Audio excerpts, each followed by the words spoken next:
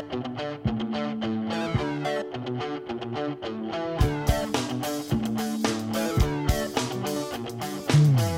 this pink ribbon off my eyes.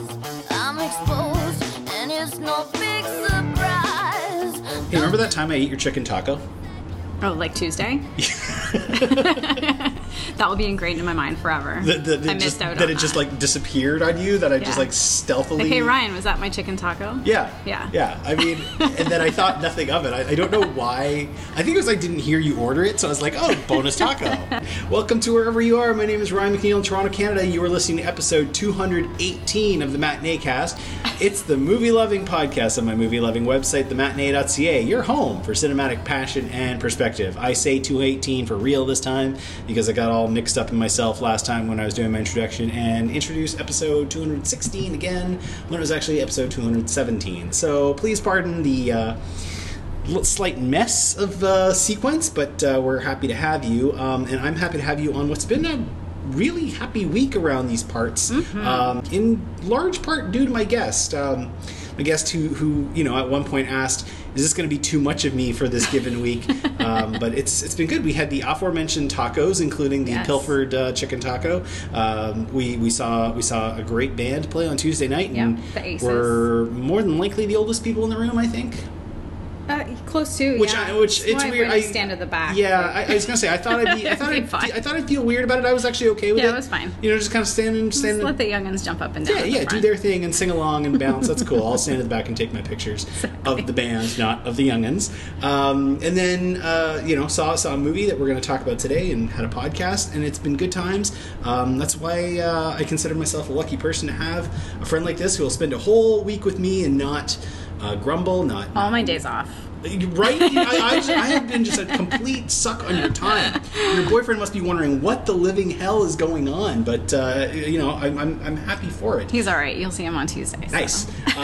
So it's a great time to be here on this show for a movie that we're both really excited about. A week that we both just had a lot of excitement with. My guest today is a dear friend of the show, dear friend of mine, writes on liveforfilm.com. Hilary Butler is here today. How are you, Hilary Butler? I'm good. I'm still recovering from all the excitement of the week. It's gonna I have very little plans next week. Apparently the bunch of us are gonna go for drinks, but beyond that I got no plans, and I feel like I'm gonna just crash. Yeah. I'm gonna get to Wednesday or Thursday and I'm just gonna start going squirrely. It's been adrenaline week. Yeah, exactly. It's gonna be a little hard.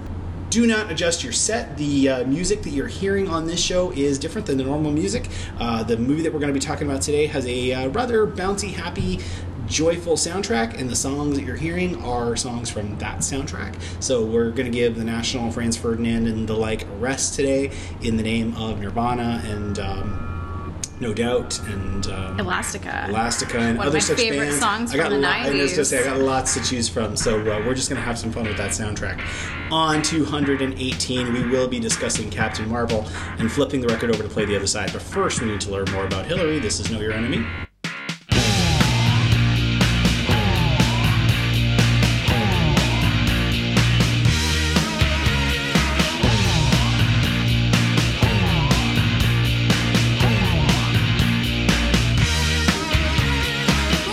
Speaking of screw-ups, I did kind of screw this one up a little bit. No, don't tell me you're giving me different questions. Yes and no. So Don't put me on the spot, had it in my... See, we were such good friends that I had it in my head that you'd been on the show 3 times. In putting together my show notes this morning, after giving you your prep, I realized that you'd only been on 2 full episodes, not 3. Uh-oh.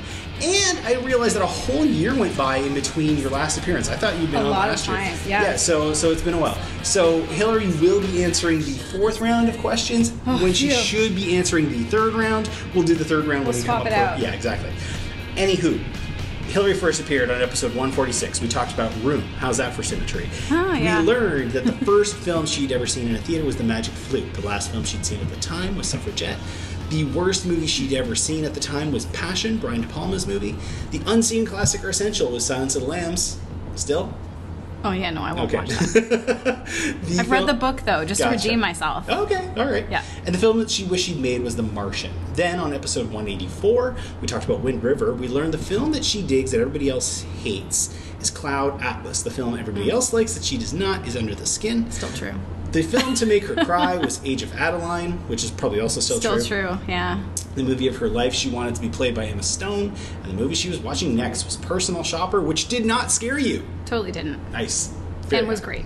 So time for round Good, I'm glad 4. I haven't like doubled up on any of my answers. Yeah, Thanks for the reminder. No problem. Which will actually serve as your own round 3. Hilary Butler, what is the film you really dig but you never want to watch again? The Hunt. So. Oh man. Okay. Did you see that one? I saw it did. at TIFF. Yeah. Actually, I saw it in the room with Roger Ebert. Was his last TIFF. Oh wow. Okay. Strange fact. Right. But yeah, the Hunt is a movie that I absolutely, it was I think like my first or second film that TIFF year actually, and I loved it. But it is like the hardest film to watch, and so I never want to watch it again. I want to say that was about 2012, 2013, then about? Yes. 2013. So it was, yeah. I think it was the 2012 TIFF, Yeah. but it got released in 2013. Right. Tell people about this movie, because I kind of feel like a lot of people may have forgotten about it, or they might not have seen it. Yep, which would be fair, because I don't actually know how widely it did get released. But so it stars Mads Mikkelsen. It is directed by Thomas Fincherberg. Yep. And basically, he plays like a primary school teacher that gets accused of a very horrific crime. Basically, it's kind of about his time in town and the mob mentality that takes over. Because he's actually innocent of this crime. And when we say he gets accused of a horrific crime, he specifically gets accused of sexually abusing a child. Correct. Which, I mean, you think about it, the second anybody brings that up, it's your goose is cooked no matter whether you did it or not. Absolutely. And it's great. It's an incredible movie. It's hard. It's a really tough watch, Yeah. but I think people should see it. But you'll never want to watch it again.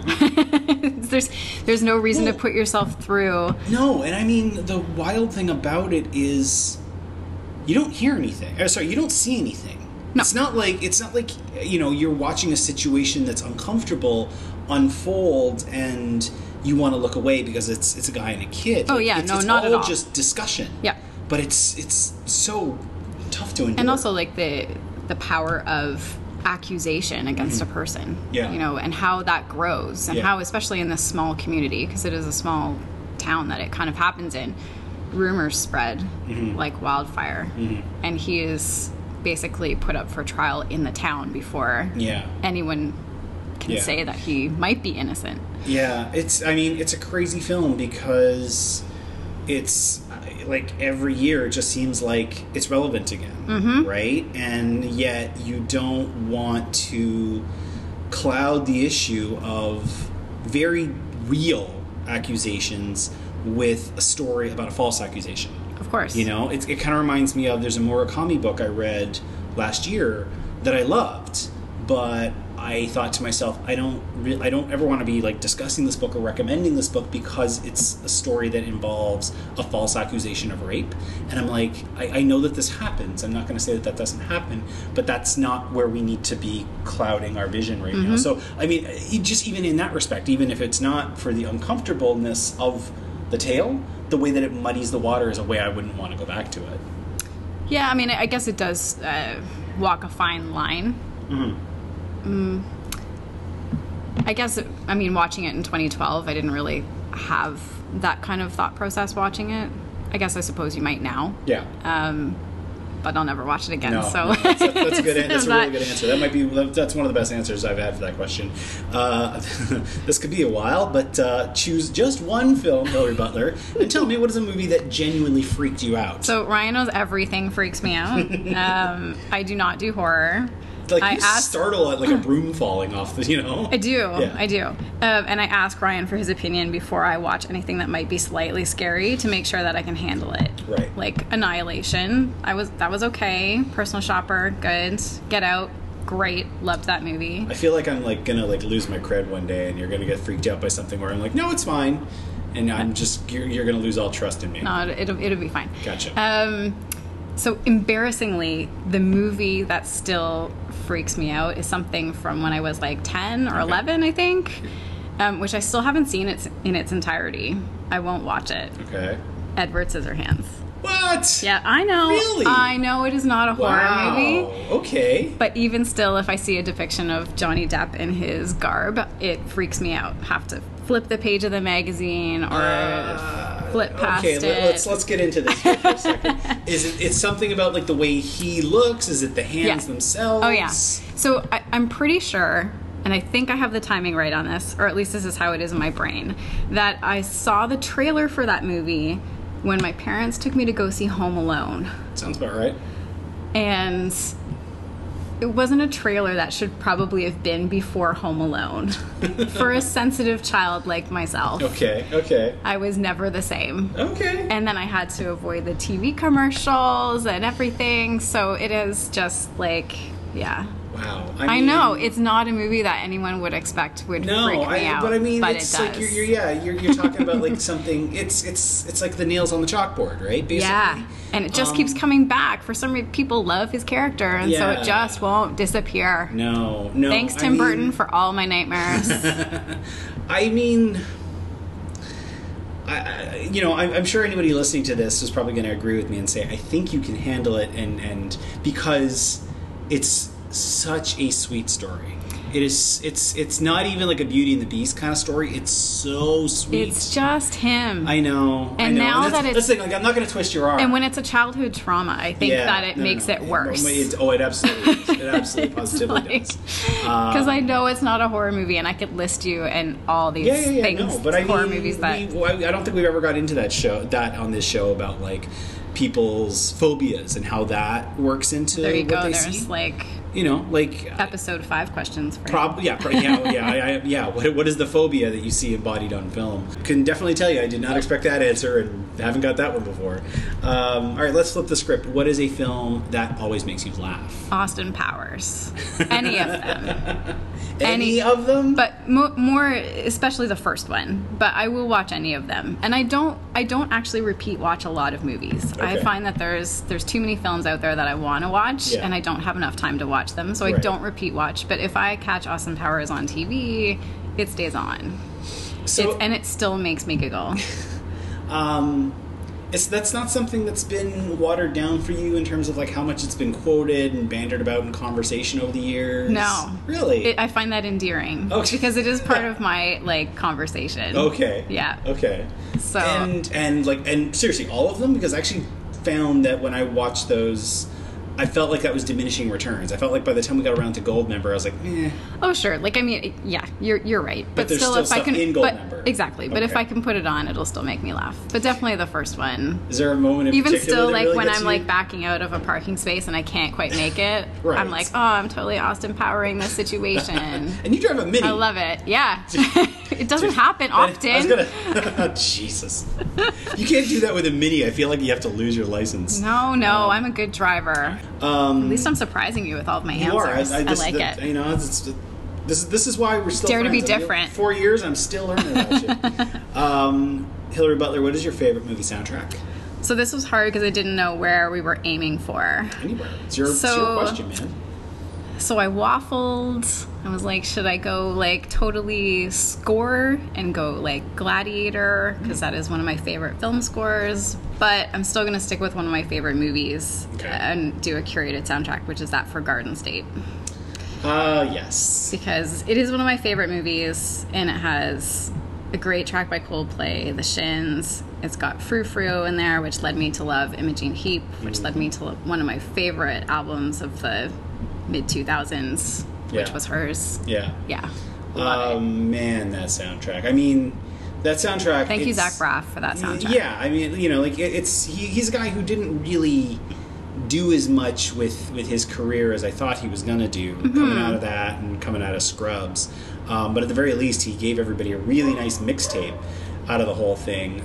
You know, it's got that iconic moment when Sam puts the headphones on Andrew's head and is like, you got to listen to this one song, it'll totally change your life. I bet you every dude in the world wants to meet a Manic Pixie Dream Girl that plays them that song. I keep looking for that soundtrack on vinyl. I've never found it. Very gentle indie rock soundtrack. Yep, absolutely. You know? It's easy to listen to, one. applicable to many situations. It is. Yeah. That's a good one for sure. And it's... I'd be interested to see how that movie and that soundtrack have aged. Like, we're coming up, it's like 15 years old now. Yeah. You know, yeah. time flies. Thanks for reminding us. Sorry. Yeah. But I'd be curious, even just that movie, I'd be curious how the whole thing plays to somebody who's never seen it before. Yeah, actually, I told her I was totally going to throw her under the bus. So I work with a 23-year-old, and I actually gave her a copy of it recently to watch. She hasn't watched it yet, but I am going to be very interested to see what her reaction is, because I guess I was probably around that age when I saw Garden State. I think it was 2003. 2004, so 24, maybe 23. So that movie spoke to me so deeply at that time in my life, and she's in that exact time frame. Okay. So I wonder whether it'll speak the same to her as it did to me. Maybe. I mean, there's not a whole lot about it that dates it, aside from the music. Yeah. You know, it's not a story that's dependent on tech. It's still kind of a pretty universal story. I'd be curious to see how your tech digs it. Last but not least, and apparently this was a hard question, what is a movie you dig but very few people have heard of? It was, because I don't watch a lot of little tiny go further things. down the rabbit hole, man. But so when I was looking at it, I was like, okay, well, what's something recent that not many people have seen? And I actually settled on one. I think you saw it, Tiff, as well. The Weeknd. Oh, The Weeknd. Because when I looked it up, not many people actually had reviewed this movie and seen it, and I don't think it has had any release yet. So I'm not sure whether Tiff was the only. I think it's still coming. I hope so. I hope people get a chance to see this film. So talk it up a little bit. Tell people what it's about, who's in it. It's kind of I don't want to use his name, but I did in my review anyways. So it's very Woody Allen-esque or Noah Baumbach-esque. in the way, Very Noah Baumbach. Yeah. So I mean, really, a group of people kind of away for a weekend. I think it's her mother's B&B. Yep. Yeah, I don't even know if you need to know that much more about it. It's people talking and people going through different phases of their lives and working through stuff, and it's just people, and it's so great. Well, what I will add to that is it's by a director named Stella Meggy, who also directed another movie that not enough people have seen called Gina the Joneses. Yeah. And it stars Shasir Zamata, who used to be on Saturday Night Live. Yep. She is so this weekend that takes place. She's fantastic in this movie. She's amazing in this movie. Yeah. She's whip smart. Her eyes tell so many stories that just the script. She plays a stand-up comedian in the film. Yes. So that plays to her strengths, but not to diminish the fact that she was great. And during this weekend, she is at this bed and breakfast. She thinks that she's going with her friend, who also happens to be her ex. The thing is, the guy takes his new partner along, so it becomes awkwardness ensues. Yeah, and then a fourth person joins the B&B. He had booked a weekend, so it's kind of this foursome that have these interesting dynamics that go back and forth. That's a good one. Yeah, I don't know if that's ever actually going to get any kind of play. I hope so. It was really smart. She also wrote it. Stella Mickey also wrote it. So exceedingly well written. Oh yeah, I love her writing. I love her writing so beautifully much. Shot. Yeah, I had no complaints about that movie. It's a great movie. I really hope that and I can. It's funny, because this is one that I know. I can totally see why you like it. It's handsome. It's really. It's funny. It's heartbreaking at times. That's a good answer. I like that answer. Very good. Nicely done. See The Weeknd if you can, folks. I'm not or keep your eye open for it, or Stella Meggy, or Gina the Joneses. Any of those things would be good. Hilary Butler will not steer you wrong. We are going to move on. And it won't be scary either. No, there's no scariness in The Weeknd unless you're frightened of pastoral. We are going to move on to the new slang. I should say that we generally try to avoid spoilers on this show, but there is something in the middle of Captain Marvel that really makes it difficult to talk about the film without spoiling it. So we're not going to get towards the end of the movie, but consider yourself warned that everything is fair game. We will be spoiling the crap out of Captain Marvel right after this. It's the new slang on episode 218. Come on back. Come as you are, as you were, as I want you to be, as a friend, as a friend.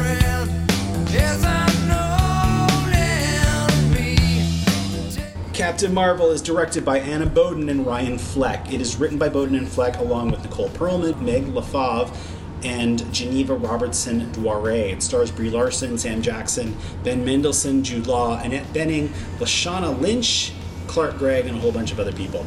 Brie Larson is Veers, a Kree soldier from the planet Hala, who's a member of Star Force Platoon headed up by Jan Rog. That's Jude Law. As our story begins, the Platoon are sent on a mission to retrieve an informant from the Skrull. Those are Kree enemies who can shapeshift and look like anybody. However, in the mission, it goes awry, and both Veers and a platoon of Skrulls happen to find themselves down on Earth in 1995 America. Soon a SHIELD unit is dispatched, and Agent Nick Fury, Sam Jackson, in case you've been under a rock, intervenes. When Veers goes looking for answers, she gets more answers than she expected. Turns out Veers was born and raised Carol Danvers on Earth and was a United States Air Force pilot long before she was ever taken to Hala. Between her Kree unit, the Skrull soldier Talos, Fury, and her old co-pilot Maria Rambeau, and her own memories, the question of who and what she can trust grows larger and larger, as does what she'll do about it. Author Kelly Sue DeConnick, the Marvel writer and the person most point to as being the influence of Captain Marvel's ascent in this past decade, gave an interview this year where she said that Carol Danvers' defining characteristic is that she always has something to prove. She's a character who has been told what she can't do, often been treated pretty badly by the people around her, and always had to dig deeper and deeper within herself to show the world just what she's made of. Hilary Butler, pop quiz hotshot. Is this a movie that has something to prove? And if so, what is it? Oh, that's such a... Oh, you're baiting me with that question. Yeah, I mean, I think that was evident in the some of the reactions that have happened to this movie before the movie even came out, with people bad-mouthing it and giving it bad reviews before it even hit screens. Some people love to hate things that they don't know. That's a really interesting point that cuts to the core of the actual plot of the movie, is we hate what we don't know. There is a story at the center of this tale of the other, right? And we go through that in our daily lives here in North America and around the world, of blaming the other and hating the other, when sometimes we haven't given them the time or the attention or the consideration. I mean, it's sort of strange to see that all packed up in some candy-colored red, gold, and blue, but yet here we are. Anytime some female-led superhero movie is going to come out, I honestly think that it's going to have something to prove, and I'm not sure when that ends. Like, I don't think it ends if this does super well at the box office, which they are expecting it to this weekend. It certainly didn't end after Wonder Woman came out, and everybody enjoyed that movie.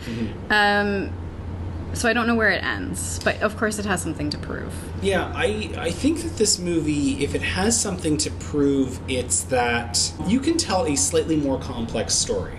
This is a rare podcast for me in that I'm sitting down to talk about a movie that I've seen twice inside of 24 hours. I'm sitting down to talk about a film I've seen twice, full stop. I think that's only ever happened 2 or 3 times in 200-some-odd episodes. Certainly not twice in a day have I ever talked about it. And coming away from the first screening, besides the fact that my fandom was just like ramped up, buzzing. You know, I'm a person, like, I'm sitting here recording this show with 3 articles of Captain Marvel clothing on my person. I can verify this. Right, yeah. right. You know, plus something that's on me permanently. And I went into it just ready to love. Like, my heart was just open and come on in and make yourself at home. Yeah. And even though I was like giddy as a schoolboy coming away from it, as you can attest, you know, with my big old metal bucket of popcorn and huge drink. That's right. Yeah. There were still gaps that I didn't quite put the pieces together on. I'm like, well, I don't know about this, and I don't know about this, and I don't know about this, and we'll get back to that in a second. But I think the reason why is because everything we've seen out of this studio so far, and most of what we've seen out of this genre so far, has been, pardon the expression because it kind of comes up, a save the cat story, right? Everything that we've seen out of the genre has been, the world is going to end if we don't do this. And that's not what this movie is. And I feel like if this movie is out to prove anything, it's that we can tell very personal stories and like slightly more complicated stories than just we need to win, otherwise the world will be destroyed. You know, if I'm answering my own question, I'm going to ask a stupid question now. You liked this movie? I did. I loved this movie. Why did you like this movie?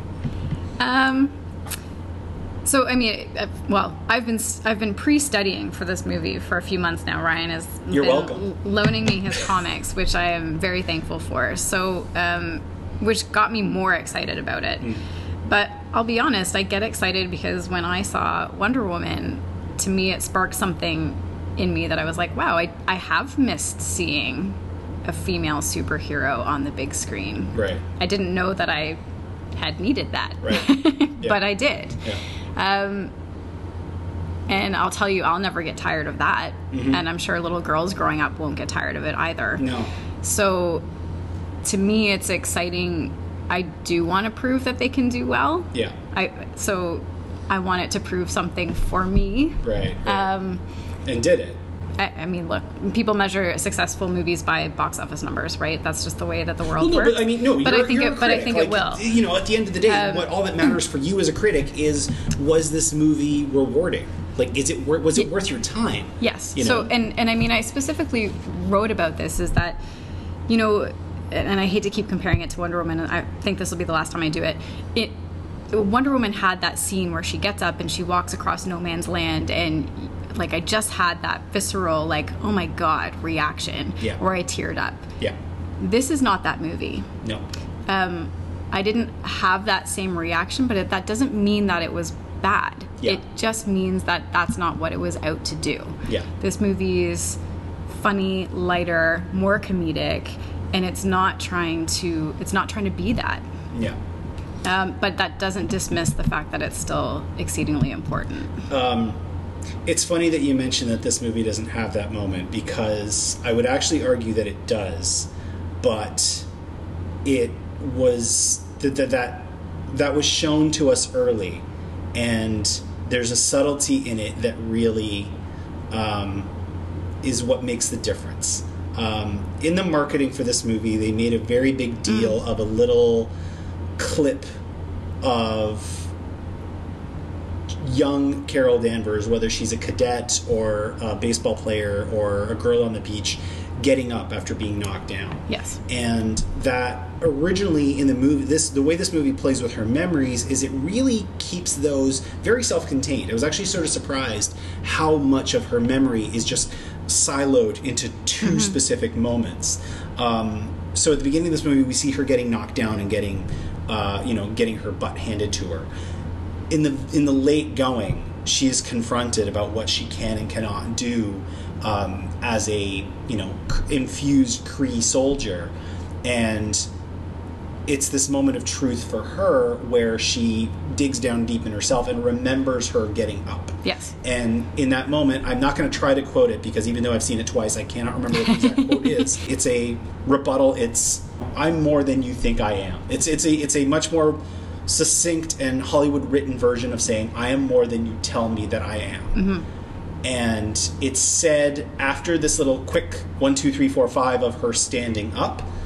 And what got me today, what actually really moved me today that I did not notice last night, is that she says it with a tear running down her cheek. And that to me is right up there with the march across no man's land. Yeah, that would be the only because it's part. A moment of strength and defiance with raw emotion on display, and saying these two things inform each other. I can show emotion and show strength at the same time and still tell you, screw you, I'm not who you say I am. Yep, and I would say that was the only part that, yes, I think could compare. It just, to me, wasn't, because nothing about Wonder Woman was subtle. No. There's a lot of subtleties into Carol Danvers. Yes, there's a lot of subtleties in this movie. Yes, and a lot of subtleties to this movie. So that is a much more subtle version. It just didn't have the same visceral, punch to me. But I'm with you. Good. Yeah. This is, when I was saying that this is a movie that just decides not to be a Save the Cat movie, This is actually this is a movie about the search for identity, which I think is a really important story in terms of not everybody, certainly for girls and certainly for women, but the search of who you are, because people will lie to you, people will manipulate you, people will tell you that you're not who you say that you are, or you're lesser. This is a movie that plays with gaslighting. This is all of these are just subtle ways that people, and by people I mean men, are shitty towards each other and certainly towards women. And this movie does a lot with that. Yeah, it does, and at the same time, I think, as you said, I would make it clear that those things, yes, happen to women a lot, but it's not just women. This is an accessible movie that I think she's relatable to most people. Yeah. In their life. We've all been told no, probably multiple times. We've all at some point or another been told we're less. We've all been told, some version of, the rejection that she's felt, whether it was at the Air Force Academy when they told her she couldn't be a fighter pilot, whether it was she couldn't play baseball, she's, crashing the go-kart. So it doesn't really matter. As we grow up, we all experience those sorts of things. And I think we'd all like to tell everyone we're more than. Yeah. There's the center of this movie is a deception. The center of this movie is a lie, is the fact that she was taken into, she was basically folded into the Kree. She was folded into the Star Force and, told that they found her at this crash site and they made her a better weapon, and that she's off to fight an enemy. And then the enemy comes and says, well, no, not exactly. Mm-hmm. You were abducted. You were told a complete fabrication, and we are your enemy because your captors declared war on us. You don't get a whole lot of touches of gaslighting in superhero stories. Just in general, you don't get a whole lot of this is the big deception. Even, one of my favorite Marvel movies so far is Winter Soldier. Mm-hmm. And Winter Soldier has the whole deception that S.H.I.E.L.D. has actually been doing shit around the world. Spoilers for Winter Soldier. I hope they've seen it by now. Really, yeah. But this is much bigger than that. This is a much bigger deception that I think plays on some much broader themes and worked for me. Oh, yeah, absolutely. And even I think even if you've read the comics, they don't go to this in the comics. Exactly. This is something that's not really explored. No. It's kind of crazy. Which is good. Yeah, one might feel a little bit of apprehension when they look at a movie, and in case you weren't paying attention, I rhymed off 5 names at the beginning of the movie at the beginning of this segment for writers. When you get 5 writers... How many of those were women? 4. Exactly. 4, yeah, exactly. Yay. Bowden Perlman, LaFauve, and Gina Robertson Dwyer. Dwyer was the one who wrote Lara Croft, which was just so-so. LaFauve wrote Inside Out and Incredibles 2. Perlman wrote Guardians. So Marvel got a lot of top-tier talent on this, mm-hmm. and got a lot of women into the script process, which I believe is really what makes this movie work. I was going to say, I think you can tell. But that's the thing, is at the same time, when you get 5 writers on a project, there's really going to be this possibility for a mess. And this movie is not messy. It's got things It's not messy. I would argue the first 20 minutes for me felt a bit messy. Yeah. And that's why it didn't get a perfect score for me. And I wonder how many of those were too many ideas trying to make their way into the fold. But once it settles, it's great. They're pulling from 7. They're pulling from a lot of comics, but they're mostly pulling from 7 years worth of books. They write a completely new story, mm-hmm. and it's still got a really nice cohesion to it narratively. Yeah. There are some scenes and some beats that are a little bit sloppy, but the overall arc and all this stuff that we're talking about, all this really complicated emotional stuff, plays really nicely. Absolutely. I've been talking and some of the changes that they've made. Like what? Am I going to get too spoilery No, or too like comic booky? Okay, like good how- point. I don't know. You've been the one who's been hitting the books the last few weeks. I don't know whether or not I mean- like those things should be like. Well, it's crazy because but they do it's- change her origin story. they change a bunch of stuff, but yet at the same time, it all still But it works. fits. Yep. You know what I mean? And I wasn't angry that they'd done it. No, like, I me mean, neither. I think that people who have been religious readers of her story will still be okay with the fact that they've You done mean me? this. Correct. But I mean, n equals 1. But I mean, I Yes. think that like other I know. fans will still be okay with this Yeah. because it does work. Yeah. They haven't taken anything away. No. And in fact, one of the changes they made to me, I think, made it even more empowering. Yeah. So, but I just don't. I don't know if I should go there. We'll kind of go around that. So, at the center of this movie, we've got Brie. I know that you're a big fan of Brie. I am. How do you think she did in this movie? I think she was fantastic from the first moment that the first frame that they show her face. She is strength. She oozes confidence in this film, and it doesn't matter if she's wearing her Captain Marvel suit or her Nine Inch Nails t-shirt. I like that look. I She's gotta admit that that's when great. it comes to like a character design, I really did like It was fantastic. that leather jacket, baseball cap. Well, it's right up your alley. Well, yeah, exactly. T-shirt, baseball cap. You're just like, yeah, I can wear that. Really, I'm looking for a woman very much like myself, if I'm being honest. Yeah, no, she oozed that for me unapologetically, which was very key. She's a great choice in this movie. I remember, I've been following this project long enough that I was wondering who they were going to cast as Carol and who they were going to hand the direction to. So when they announced who it was going to be, there was all kinds of names being thrown around. You and I were even talking about other people. Who did you mention that you thought about before? Well, you had mentioned Rebecca Ferguson. Yeah, I did. Which in a parallel universe, was I still cool. want to see that movie. Yeah. Did you say somebody, or am I imagining? I don't remember. Okay. I'll try and remember if it comes back to me. I remember when we were having the conversation at the time, somebody told me they wanted to see Ronda Rousey. And I'm like, man, hold on. I was like, listen, if you're just looking for somebody to go in there and kick ass, then yeah, she's your girl. Sure, she'll do great. She'll look amazing in the fight scenes and she'll look great in the suit. But I felt like the core of this character is not how hard she can punch. No. Right? That's actually kind of the thing, is the answer to that is pretty damn hard. You can, but I mean, to be fair, I guess lots of people could throw their hands out and look like they're showing, throwing, plasma everybody out can of look their like they're hands, flying right? these days, yes. But you need someone with emotional depth. Yes. For this role. Yes, which we've been seeing out of Brie for a long time. Sure. Everything certainly from Room. Don't go too far back, or you'll ruin one of my other things. Yeah. Okay. She's jokey, but she's not too jokey. I'm not always crazy when people are a smartass. Which is crazy because I myself am a smartass.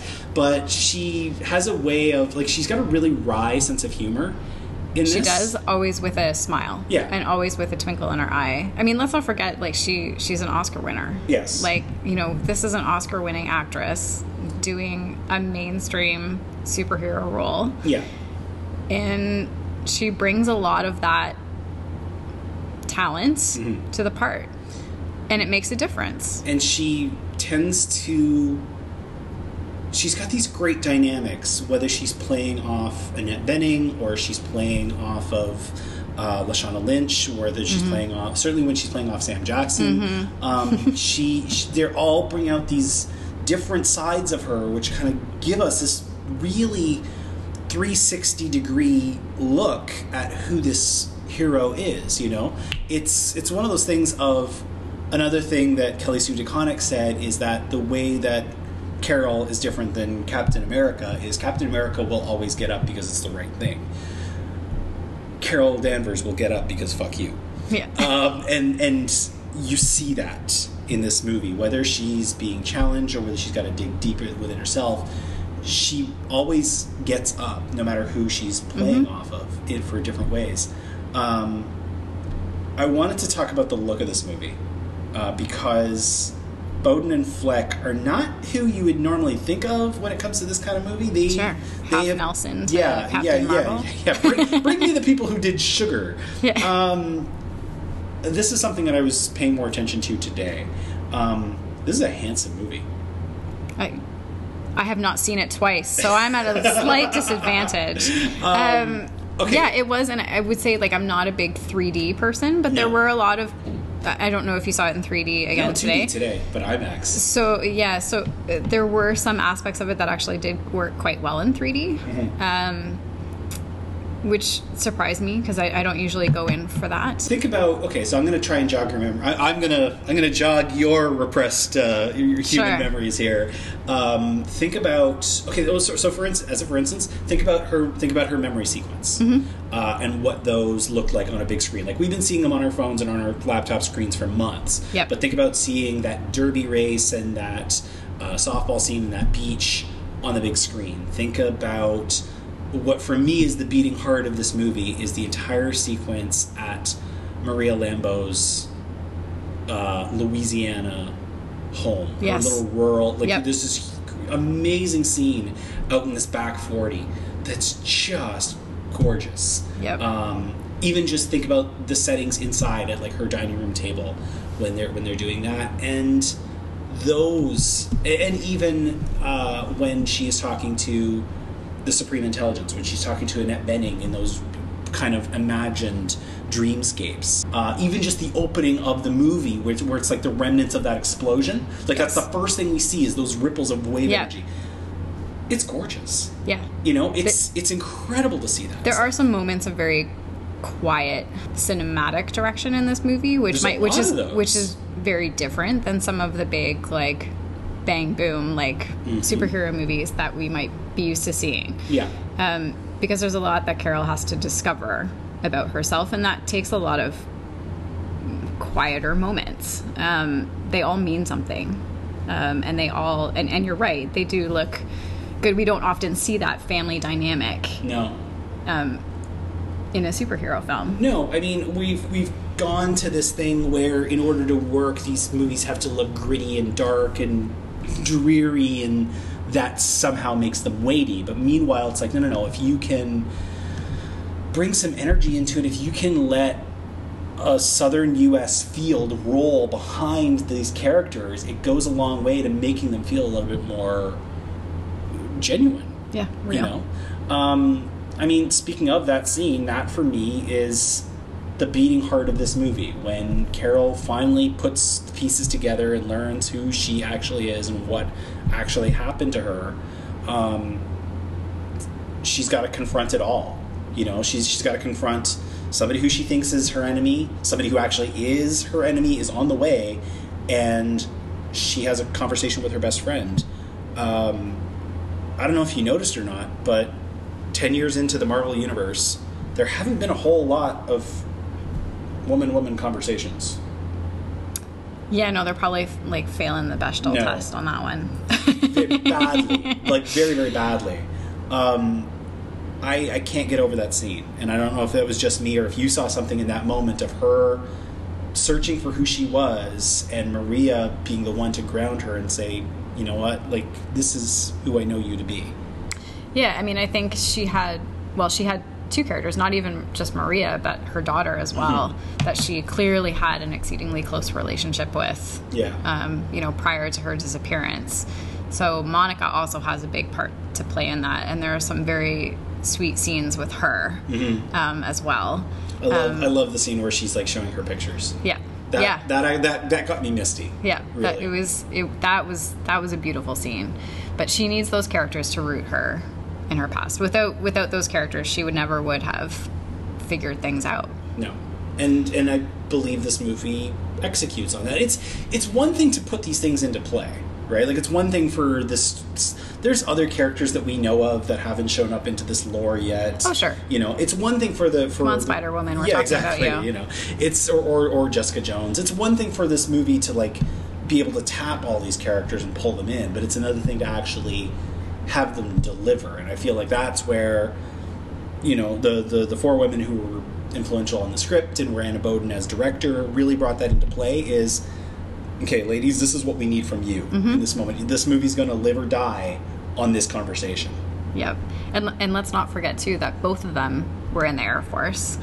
And I mean, I think until the early 90s, women were not allowed to fly combat or No.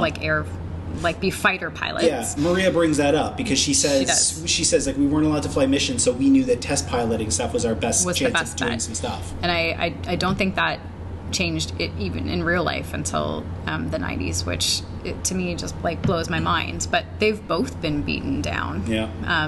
You know, they have so much in common that makes their relationship special, even if Carol doesn't know it yet. When she first comes back, you can see there's an instant connection there. And you can see it. She makes a little joke when she's sitting in their kitchen, I think, in their initial thing, and you're like, oh yeah, somewhere deep in her mind, this is feeling comfortable. She's talking about they're talking about racing their cars. Yeah. And Exactly. and Maria accuses her of cheating. She's like, well, since when is that cheating? Since it's to the rules. Yeah. That's it's great. And it was the subtlety of that where you're like, oh, something clicked. Something clicked in her mind, and this is just such a wonderful, comfortable relationship. And you're right. Like, you don't get, but I mean, you know, you don't get anyone's real life friends out of, you know, the Marvel universe. No. Really, they're all superhero interlinked relationships, and that's what we usually see. Yeah, we don't see this kind of. There's a lot of humanity in this movie, and even just like unexpectedly from the Skrulls. Yeah, no kidding. Holy crap!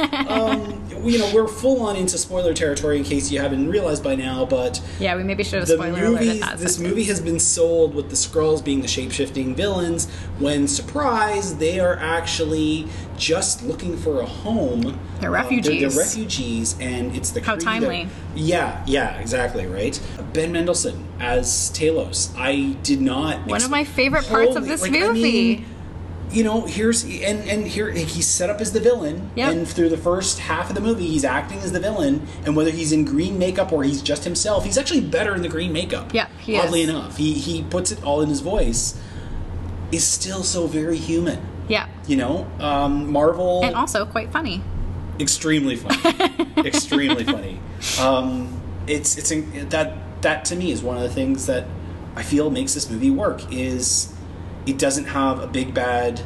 I mean, it kind of has a big bad trying to take over the world, but not really. Yeah, it has this deception, and you know, who we think is the villain is not actually the villain. The actual villains are doing their little complicated thing.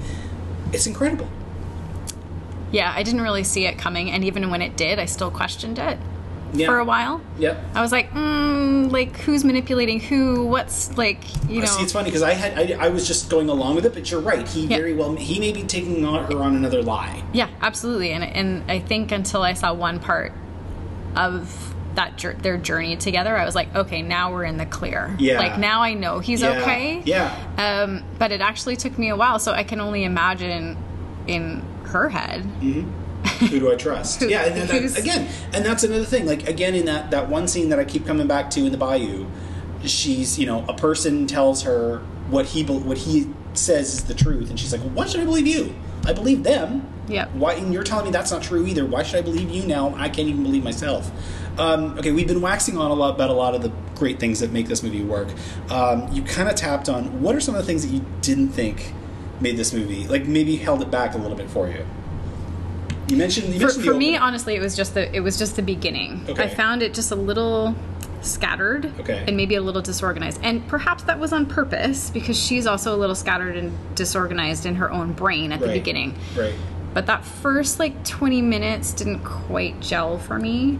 But once it settled into its rhythm, I actually didn't have many problems with the rest of the film. The opening is really wordy. Like, there's a lot of information dropped on us all at once. Yes.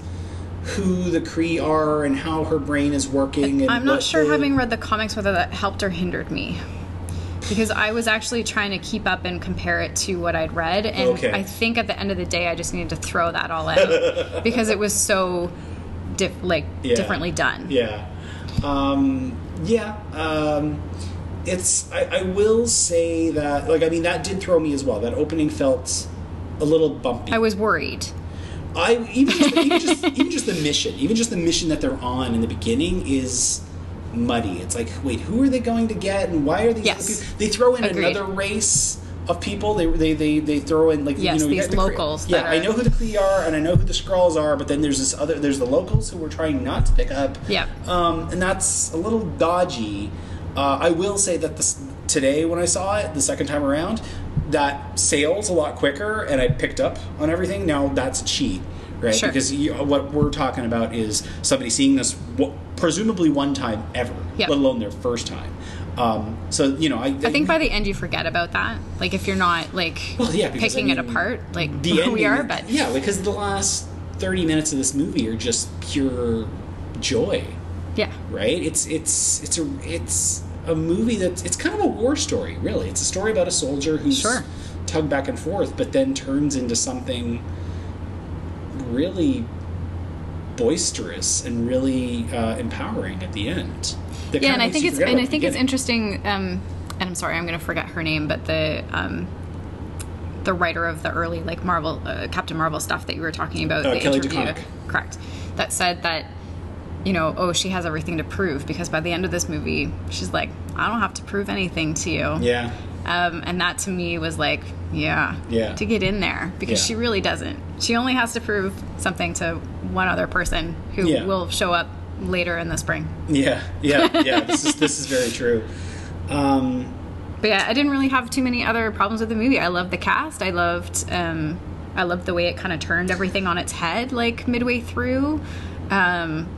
I will say that I did want a little bit more of Carol's past life, like those glimmers, those flickers.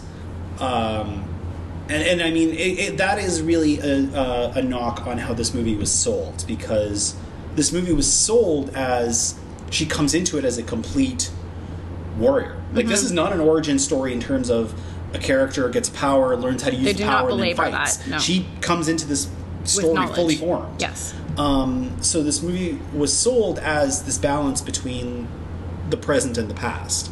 I will say that, because especially discovering that the past is kind of siloed into these two moments, I wanted more past. They're not going to And I make wonder that if they're movie. I wonder if they're saving some of that, because Maybe. not to this Oh, doesn't give anything yeah, away, yeah. but there's a lot of time between this movie ending and the rest of the MCU. Oh, yeah. Yeah. So there's a lot more time for her to, I think, explore that, depending on where they put her sequels. Sure, and I hope so. Yeah. I guess, and if I can say that a flaw is I wanted more of X. That's not- great. That's a flaw that I'll take. I wanted more of the buddy cop comedy that is Samuel Her L. and Nick Jackson Fury? and Brie Larson. You wanted Bring more. it. You wanted more Fury. Yeah. You probably wanted.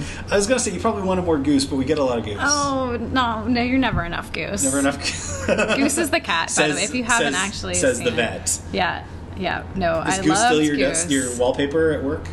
No, actually, he's not. I'm still waiting for my little Goose figurine to come out, though, or to come to my house. I mean, it was kind of funny because, again, they sold Goose quite a bit in the marketing of this movie, so Goose's role in it should surprise nobody, and yet No. it's wonderful. It's great. It's fantastic.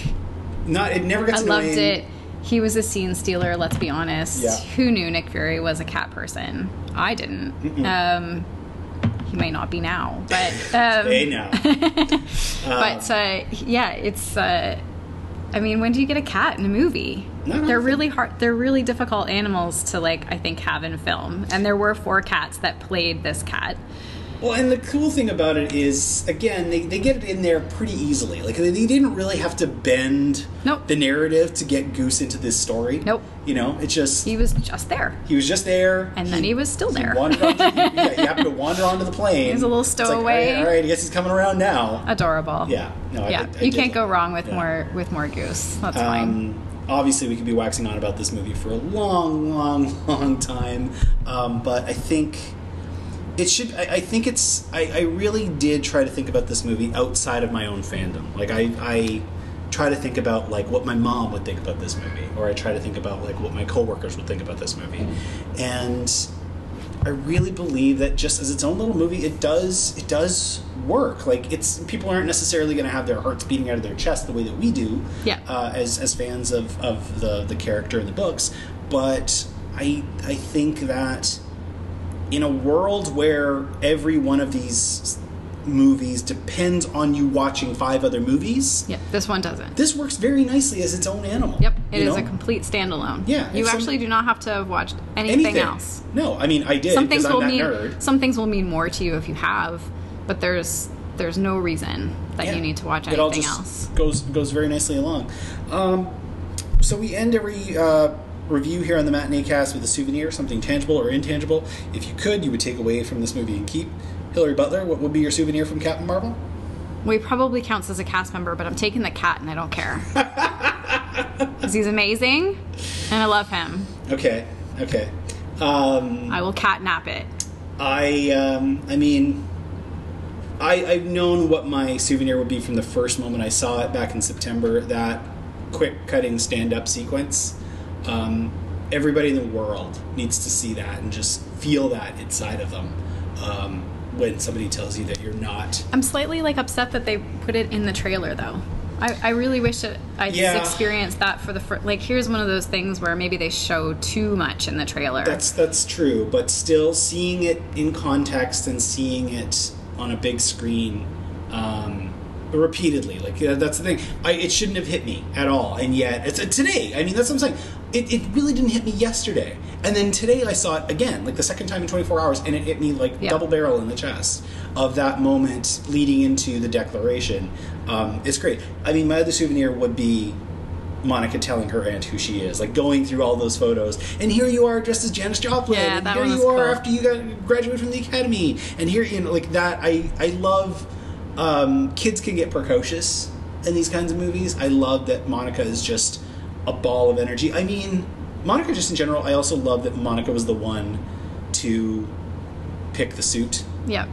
This is that was a cool sequence. Yeah, just I liked that. Yeah, here we have a story where one woman tells another woman who she is, one woman helps another woman pick her colors. It wasn't here's the blanket that you came to Earth in and we're going to turn it into your suit. Yeah, no. Just hey, let's go with this.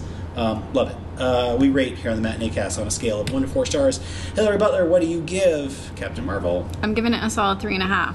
I am too. On first viewing, as I said, you were going to go to a 4, Ryan. It's really hard for these movies to get 4 out of me. Really, really, really hard. And it's close. As I said, structurally, there was that moment at the beginning where it was just kind of dragging its feet. It's got an incredible ending. But there were things screws that I would tighten to get it up to a 4. But man, is it close. And as I said, as I watch it more and more, hey, I've got another screening tonight. So tonight, yeah. Tonight, we, Ryan, right? I'm going on Sunday again. Send your cards and letters. Hey, what do you think? Let me know. I've heard a lot of varying opinions on this movie. I've heard people who love it full blast. I've heard people who do not like it at all. I'm interested in hearing it all. Ryan at thematinee.ca Twitter, or at matinee_ca, facebook.com/darkmatinee. What do you think of Captain Marvel? We are going to flip the record over and play the other side right after this. Come on back.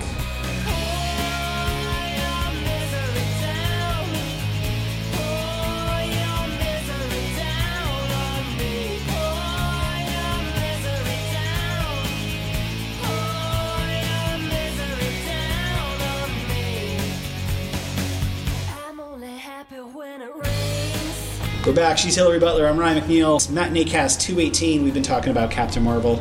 We're going to flip the record over, talk about some further reading. You said that you had one to get us started that I was tiptoeing towards. Get us going here. What's some good further viewing after Captain Marvel? So I thought of one today that actually really excited me. Okay. The Bourne Identity. Because it is so incredibly similar in the way that it's structured. You have a guy who's a hero-esque, our protagonist, shall we say, who's already made. He knows his powers, he knows what he's doing, but he has no idea what his past is. Yeah. And he has the similar kind of amnesic effects that she does. Mm-hmm. And I found their stories, actually, when I thought about it, to be very parallel. Very good. Yeah, because he gets glimmers Yeah. through the whole trilogy too. He keeps getting these flashes of who he used to be. Yeah, not so much back to like his childhood like she does, No. but like he has feelings and tries to follow up and discover who he is and gets clues very similarly to how she follows the trail. That's the crazy thing is, so you mentioned Bourne Identity. Those first 3 movies for me are perfect. Yeah. I kind of wish they had just stopped. Yeah, I really wanted that 4th one, and then I saw the 4th one, and then I was like, no, they should have just counting stopped. the Jeremy But Renner one? No, I'm not counting. That's a standalone. I think that doesn't count. Chems, man, where are the chems? I need some chems. Yeah, but I mean, in the 4th Bourne, they actually have like an encrypted drive, and it actually says in giant letters on it, encrypted. And if my friend Dwayne is watching, he will laugh at that because we were just like, "Are you kidding me? You have to label it like this is how we've dumbed it down now to this level." Yeah, I wish they had stopped as well, but I think it would be really cool to kind of watch them back to back and see the parallels. I love those first 3 movies. That to me, like when it was a trilogy, that used to be one of those movies I'd point to as like, this is a perfect trilogy.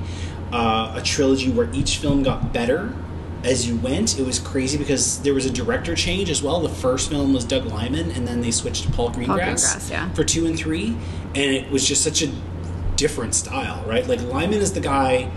He's most known for Swingers, and then more recently he did Edge of Tomorrow. I loved that movie. I love that movie so much. They're doing another one. I know. I right? saw. Yeah. Which is exciting. Emily Blunt was another person who I thought of as a possible Captain Marvel. I can't see anybody else now. Yeah, and I was going to say now. But at the same time, I can, in my head, I can sort of see it. Especially just, any movie where she wields a gun. I digress. Oh, fair. Greengrass, his look was so different. Yes. For 2 and 3. And I even love the way the assassin that they send out to bring Bourne in is somebody in all 3 of those movies, because in the first one it's Clive Owen. All like before they were somebody. The first one it's Clive Owen. Good memory. In the second one it's Carl Urban. Oh yeah. Yeah, and in the third one it's Daniel Bruhl. Yeah. Right? It's crazy like who they send out to get Jason Bourne and how they all turned into. And I mean, I just miss Julia Stiles. Like, I do come too. back to me. Yeah, what the heck? I miss Franca Potente. That was the thing. Like I loved in the first one. I was like, "Hey Lola, Yes. how are you doing? Is your dog named after Run Lola Run?" No, I didn't name her. Well, I don't know. I didn't name her. Maybe. Let's say. This is a show about. There we go. Yes, Gaslight my ass. Okay, just tell me. There we go. I hadn't thought of that. That's a really, really good one. And movies I just haven't watched full on in a long time. Good call. I'm going to skip ahead to my second one. I also went with the deception idea. So I am fascinated by the idea of gaslighting. Not in a I want to do it kind of way, just that it's a thing, because I think it's a terrible thing. And how the term, of course, comes from the movie Gaslight. We brought it up on this show back when we talked about Woman on a Train. Mm-hmm. There's Emily Blunt again. But so The Woman on a Train is another movie that you could watch if you wanted to watch Gaslight story, or Gaslight, of course. But the one that came up for me was, you ever seen Dial M for Murder? Mm-hmm. That a long time ago. Yeah. Not enough that my brain can talk about it. I shook it loose out of my memory of the fact that here's a guy, he sets out to try and get his woman killed because he's got some nefarious ideas, and after she goes through this assault, he goes in there and changes around the story. And in talking to the police about it, he's like, "Oh no, you're not remembering this." I'm like, that is dark. Like that was just kind of supposed to be this pulpy Hitchcock, Alfred Hitchcock Presents Saturday Afternoon kind of type movie, not the really crazy stuff that he did with like Psycho and Vertigo and that kind of thing. And just when I think about it on the base level of a woman gets assaulted and then the story becomes her husband tries to convince her that didn't happen, I'm like, that is just bleak as could be. So there's another movie that's not that great, but it's based on a good book, and I'm trying to remember the name of it, with Colin Firth and Nicole Kidman, where she loses her memory and he also basically convinces her of a life that wasn't true. The Railway Man? Never go Before to I Go to Before I Sleep. go to I was going to say never go to sleep before I go to sleep. The book is excellent. Okay. Um, A few years ago now, like 2014. yeah, the movie, I mean, I love them both, so I watched it. The book is better. Okay. But that's another kind of cool example that I kind of just thought of Okay. Yeah. in that same realm. That's, I mean, it's a messed up story to tell, and the unfortunate thing is it happens. But it's weird because on the one hand, I like that we're telling these stories because it's important to talk about this show. On the other hand, I don't want to take pleasure in these stories. They're coming up a little bit more and more. I mean, Overboard is a Gaslight story. Seriously, right? What was the movie 2 years ago with Chris Pratt and Jennifer Lawrence where they're out in space? Passengers. Gaslighting. Yes, absolutely. Yep. So, I mean, yeah, Dial M for Murder, I think when you're talking about a movie where somebody's convinced that something they know is not what they know, that's a good one to go to. What else did you have for other movies to go along with Captain Marvel? You know what? I kind of went down like after watching him in this movie, a Ben Mendelsohn quick. So, I mean, I didn't love Land of Steady Habits, so I kind of just went straight through to Rogue One. You have an awesome female protagonist in that movie. You have Ben Mendelsohn is also in it. It's in space, so I mean, I feel like there's quite a few things that might work if you watch them back to back. Yeah. There's a story. Again, there's a story with a female soldier at its center. There's a story where the crux of it is this woman is telling us something, we have no proof, but yet do we believe her? Mm-hmm. Right? I don't know if that was what Weitz and Gilroy were getting at when they wrote this script, but I think that that's a pretty cool piece of subtext to it of here's a story that very few people can prove, and yet should we believe it? But yeah, Mendelsohn in that movie is amazing. Felicity Jones in that movie is incredible. I like that we're getting kind of a new class of heroines. Yeah. Like, and heroines who you don't necessarily see as fitting the physical profile. The other day I watched the remake of Girl with the Dragon Tattoo. Okay, with Right? Claire Foy. No, not that one. Sorry, with Rooney Mara. Oh, I okay. do want to see that one. I haven't watched hear it great yet things either. about it, but I'm kind of curious just to see because I like Claire Foy. Yeah, that's the Spider's Web But one. Rooney Mara is like 90 pounds dripping wet. Yeah. And looks like if you look just to see her, it's like she's kind of done this thing now where she can look really cold and angular, but she can also look like this kind of like all-American girl. Yes. So I like seeing her as a badass.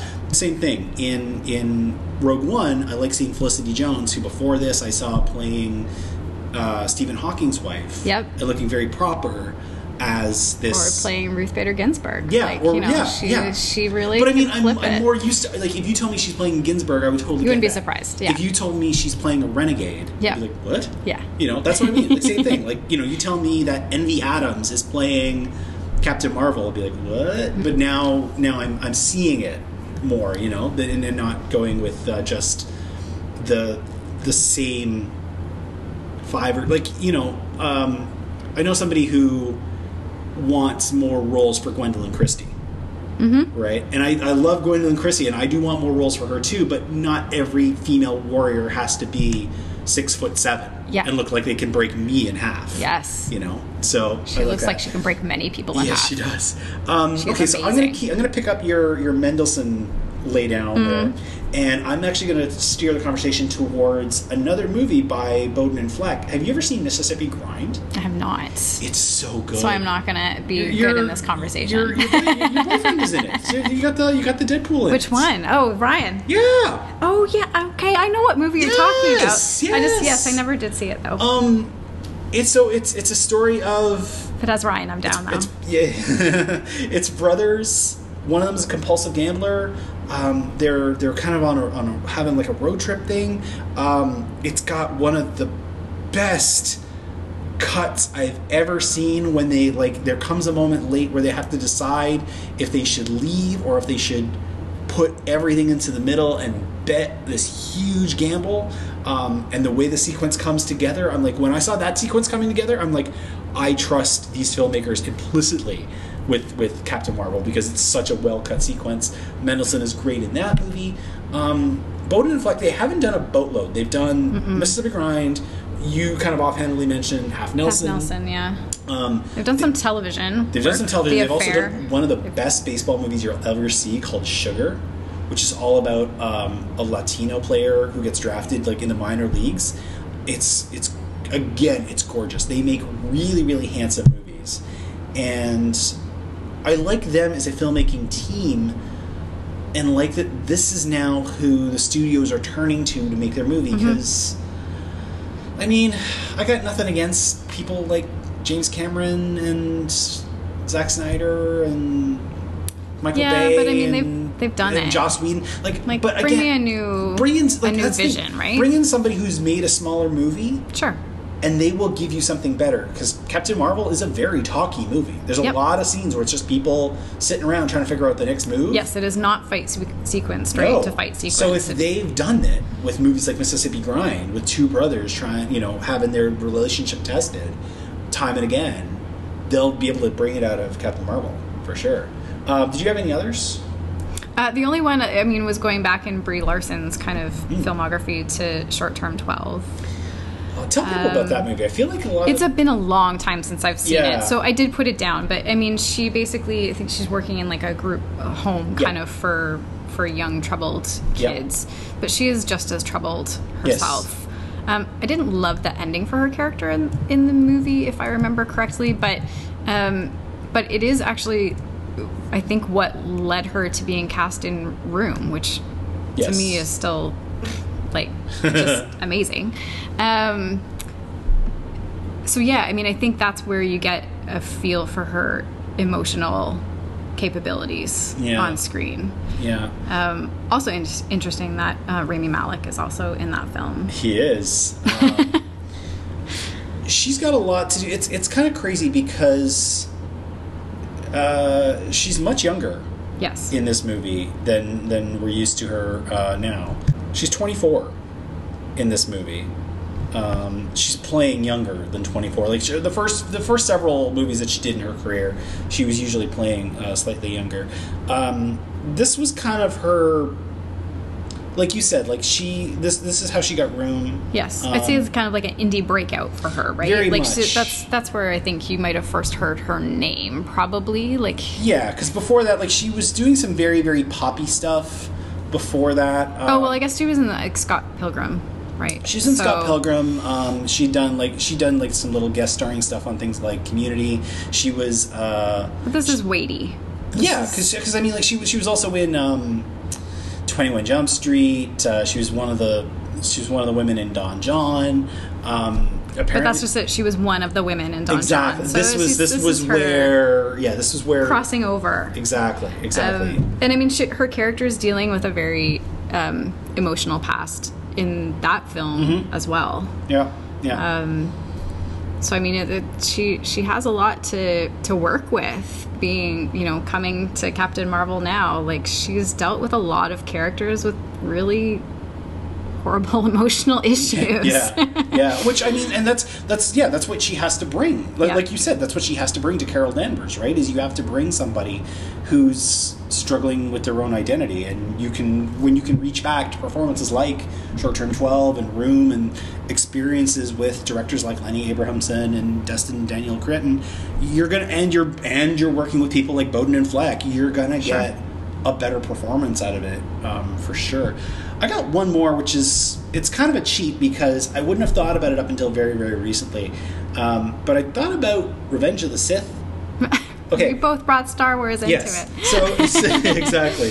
I will leave a link for this in the show notes. There is a really good video essay by a gentleman who posts on YouTube called Pop Culture Detective, who does really deep dives into film and television from the position of its psychology and often its feminism or lack thereof.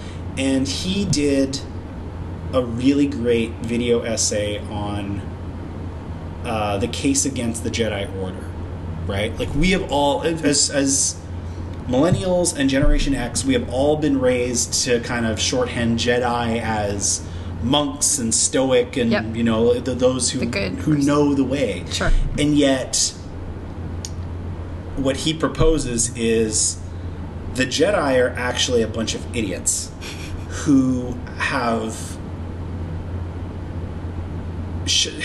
taught their numbers to completely shut off emotion, which is completely wrong.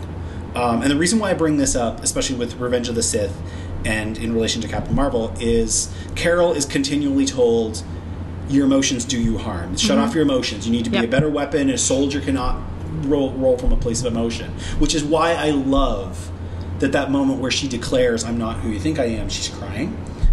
She's not crying, but she's got the tear going. Because we need to get to this point where we can deal with emotion. And in Revenge of the Sith, Anakin is specifically told by Yoda that his trying to grieve his mother and his worry for what Padme is going through is just something he's just got to deal with it. He can't show it, can't dive into it, can't take some time and talk it out. Just shut it down and repress it. And we all know what happens with Anakin. It didn't work out so well. No, it did not. But I mean, when you watch this movie from the point of view of here's a character who, from the point he was a boy, was told, do not feel. This is what we get. Right? And how I love that plays with Captain Marvel and how she's told over and over and over, deny your emotion, deny your heart, deny your very being. I love it. And she's not just told that by the Kree either. No, she's told that by like everybody, Yeah. right? Except for Maria, right? It's strange because I thought nothing of those prequel trilogy for the longest time. Yeah, I kind of like erased them from my brain. Yeah, I and rightfully so. But I mean, when you watch this, I'll send you the link too, and hopefully you get some time to watch it. But when you watch this essay and how it reframes this entire franchise, a lot of it falls at the feet of George Lucas, who, let us be honest, is not a great writer. But it's kind of crazy to think this thing that we all grew up with thinking is an absolute good. Same thing in terms of changing your perspective of who is really good. It doesn't really make a case for the Sith, but it says that this group that you thought was the heroes took a course that was just so wrong, that I think really plays well with, you know, who are the heroes in Captain Marvel. So I'm going to go with that one as well. That's my other one. Hey, there we go, folks. A lot of talking. Just so much to get into. know we could probably do a whole other thing on Captain Marvel. We really could. I mean, that's the other thing I want to come away with. Especially since you're seeing it again tonight. Correct, 3 times. And send Ryan food or like a care package. I feel like he might need something. Send water and vitamin D because I'm getting none. It's funny because when a friend of ours was over for the Oscars, she asked me, had I ever seen a movie? When was the last time I saw a movie 3 times in a theater? Right, and I really had to dig. I near as I could tell, it hasn't happened for me in 20 years. 20 years. Not counting a movie that I see at Christmas time. Every year. That doesn't count. That doesn't count. But when was the last time I saw something 3 times in theaters on theatrical release? I had to go back 20 years. La La Land. Really? That was mine. Yep. Really? Yep. Oh shit. Okay. I mean, I'm enjoying being part of supporting this movie. This is a character that's kind of come along at the right moment for me and absolutely said things that I needed to hear and taught me things that I needed to be taught. And I feel like what I would say, like I would never be the kind of guy who says the book is better or who says in the comics ... just that in the comics they can explore so much more of her humanity. That's the crazy thing. When she's actually out in space in the comics, I kind of tend to zone out. But when she's speaking with either her teammates or her mentor or sometimes her enemy or her family, that's usually when I'm much more engaged. There's a reason why my Friday Carol panels are usually something with a thought bubble, because I'm like, the writing in them is usually so good. That's if in case people are wondering how this all kind of came to be, that I was notoriously the Superman guy who's now kind of turned into the Captain Marvel guy. I'm not no longer the Superman guy. He has not denounced Superman. Not at all. No, there's a lot of Superman that I still carry with me. I just, I'm tired of watching that origin story over and reading that origin story over and over and over and over again. It's hard to write that guy. Yeah. Not that Carol is easier to write, but just they're writing her better. That is episode 218 of the Matinee Cast. Come on back on Monday, March 25th for episode 219. We will be discussing Us. You're not going to see that, are you? I can't even watch the commercials. But like bunnies. No, they're scary bunnies. I don't care. I'm out. I really want to thank Hillary Butler for coming by. If people want to find you on Twitter, where can they find you? Oh, at pet.hill. Very nice. And where can people find your writings? You got your Captain Marvel review up already? If it's not up, it will be up either tonight or tomorrow, UK time, since it's a UK-based site. So Yes. yeah, at liveforfilm.com. Very cool. My site is thematinee.ca. For more audio content, you can find back episodes by going to thematinee.ca/podcasting. You can find them on Spotify, Stitcher Radio, Blueberry, Apple's podcast app, the iTunes Store, also Pocket Cast. Everything gives you handy ways to subscribe for free and get alerts when new episodes drop. Feedback can be sent to Ryan at thematinee.ca, Twitter, where I'm matinee_ca, or Facebook.com/darkmatinee. Any final thoughts, Hillary Butler? Are you actually ready to see this movie again for a third time? Higher, faster, further, baby. For Hillary, I'm Ryan. We'll see you at the matinee.